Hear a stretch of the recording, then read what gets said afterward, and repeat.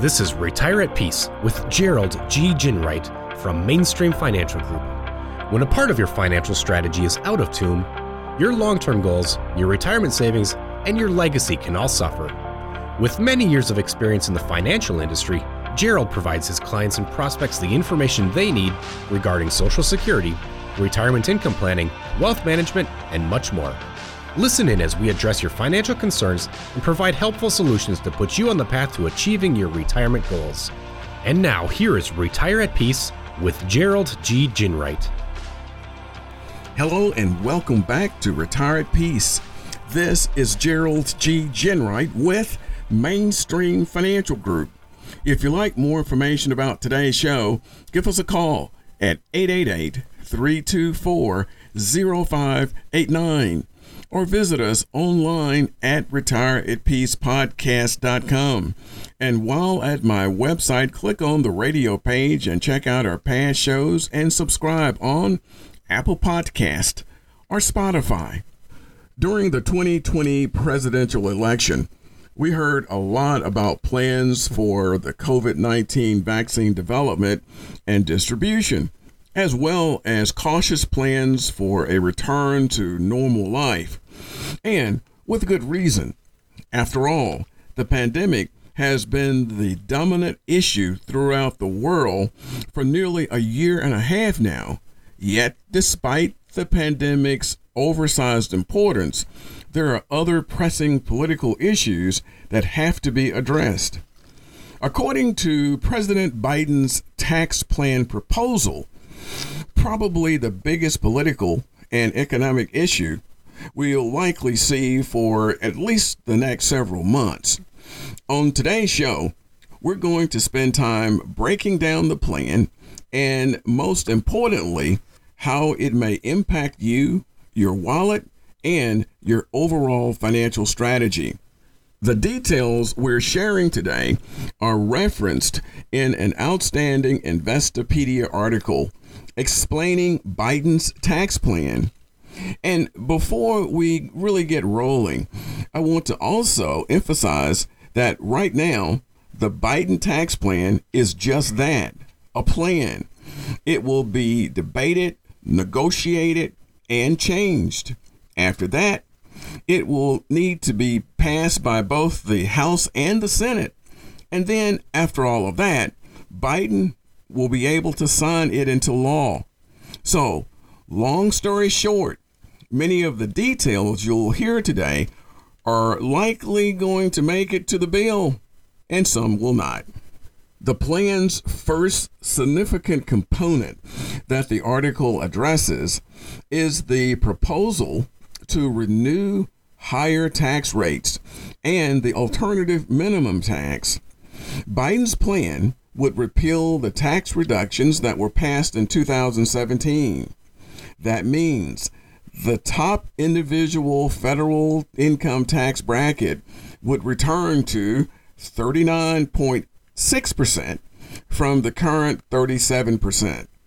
And the corporate rate would jump back to 28% from the current 21%. For people with incomes of $400,000 or more, tax benefit afforded itemized deductions would be capped at 29% instead of the percentage tax rate that applies for higher tax brackets. Rates would be tiered in such a way that folks with incomes below $400,000 wouldn't face increases. Taxpayers whose income is more than $1 million would pay the same rate on their investment income as they do on wages. Also, the so-called carry interest loophole, which is claimed by numerous private equity and hedge fund managers, would vanish. The corporate rate would jump to 28% from the current 21%.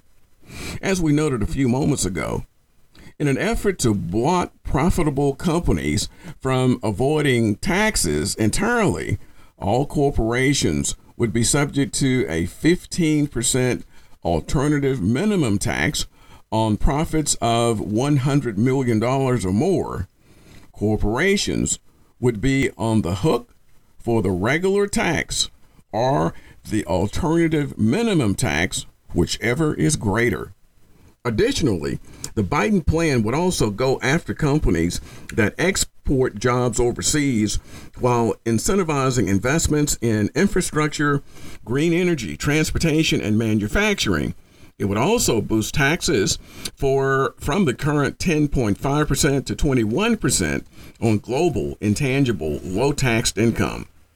At this point, it's nearly impossible to predict what impact these tax changes may have on corporate stock valuations and, accordingly, the value of stock portfolios and retirement savings. We avoid getting deep into the weeds on investments and markets and try to show it because it's just a lot of information and we just don't have time to get into some of those things. But if you think your assets may be affected by the Biden plan, it may be a great opportunity to get in touch with a financial services professional and discuss your overall strategy. The next piece of great information the article shares is benefits for both individuals and families. But before we get into that, I want to remind everyone that the Biden plan is still just a proposal. It needs to be debated in Congress, negotiated, and likely changed to some degree before it lands on the president's desk for his signature. As for benefits for individuals and families, the plan has some interesting nuggets. The plan touts new and reworked tax benefits for working families, including using tax credits that are often refundable rather than simple tax deductions. This part of the plan was designed to provide lower and middle income workers with similar savings that current deductions often provide to higher earners. The plan also proposes two credits that are focused on children. First, it would expand eligibility for the Child and Dependent Care Tax Credit to provide up to $8,000 in credits for certain expenses for low and middle income working families. Currently, the maximum for this credit is $3,000. The proposed plan would cap the credit at $16,000 for multiple dependents. Second, under the Biden plan, the child tax credit would be made completely refundable and grow from $2,000 to $3,000 per child for kids between the age of 6 and 17. Additionally, it would provide a $3,600 per child credit for kids under the age of 6. The plan also includes an element that may affect retirement. One substitution of the tax credit for a deduction that current law allows does apply to retirement savings. Rules that would balance the tax benefits for contributions to 401ks and other retirement plans across the income spectrum.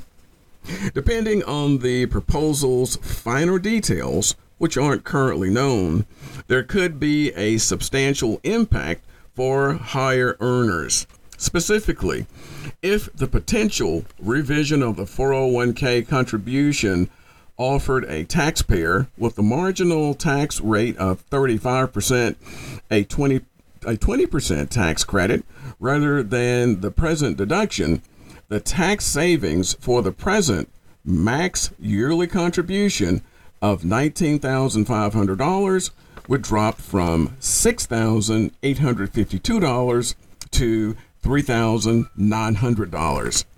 The Biden proposal calls for increased protections and assistance for access to health insurance, and the president's proposals also provides for refundable tax credits for insurance premiums that are intended to limit family spending on premiums to a maximum of 8.5% of their income. Additionally, The plan would provide enhanced tax benefits to those who purchase long-term care insurance. As our regular listeners know, we are frequently touting the importance of long-term care insurance when it comes to your retirement strategy. So, if the version of this plan that President Biden eventually signs into law includes tax benefits for long-term care insurance, it's essential to work with a financial services professional to find something that fits your needs. The Biden plan also includes a first-time buyer credit as a means to promote home ownership as the way to accumulate wealth. The plan would reinstate the first-time home buyer tax credit that was originally designed to stabilize housing during the Great Recession last decade. The credit would provide as much as $15,000 for a first-time home purchase. It would be both refundable and advanceable at the time of the purchase, rather than making the purchaser wait until they file their taxes. The proposed plan may also help those struggling with student loan debt. It would provide tax relief for those with student loan debt. It would also offer more robust forgiveness and deferral rules. Currently, loan forgiveness must be reported as income, but under the Biden plan, assistance would forgive the balance of the outstanding debt after 20 years without socking them with tax liability. Student loan debt forgiveness may in itself be an issue that folks really should keep an eye on, because there are a number of different proposals floating around now that seek to address what seems to be a significant issue for millions of Americans.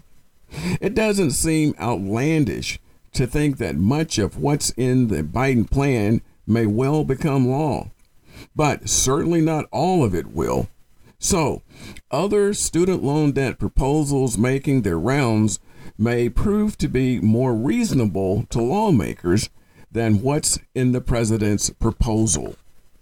If you've enjoyed today's show, visit us at retireatpeacepodcast.com and click on my radio page. Also, be sure to subscribe on Apple Podcast or Spotify. And finally, if you want more information about what we've discussed today, give us a call at 888-324-0589. Thanks for listening. And until next week, this is Gerald G. Ginwright. Thank you for listening to Retire at Peace. Don't pay too much for taxes or retire without a sound retirement plan. For more information, please contact Gerald G. Ginwright at Mainstream Financial Group. Call 205-324-0589 or visit them online at retireatpeacepodcast.com. Gerald Ginwright and Mainstream Financial Group are not affiliated with or endorsed by the Social Security Administration or any other government agency. All matters discussed during the show are for informational purposes only. Each individual situation may vary, and the opinions expressed here may not apply to everyone. Materials presented are believed to be from reliable sources, and no representations can be made as to its accuracy. All ideas and information should be discussed in detail with one of our qualified representatives prior to implementation.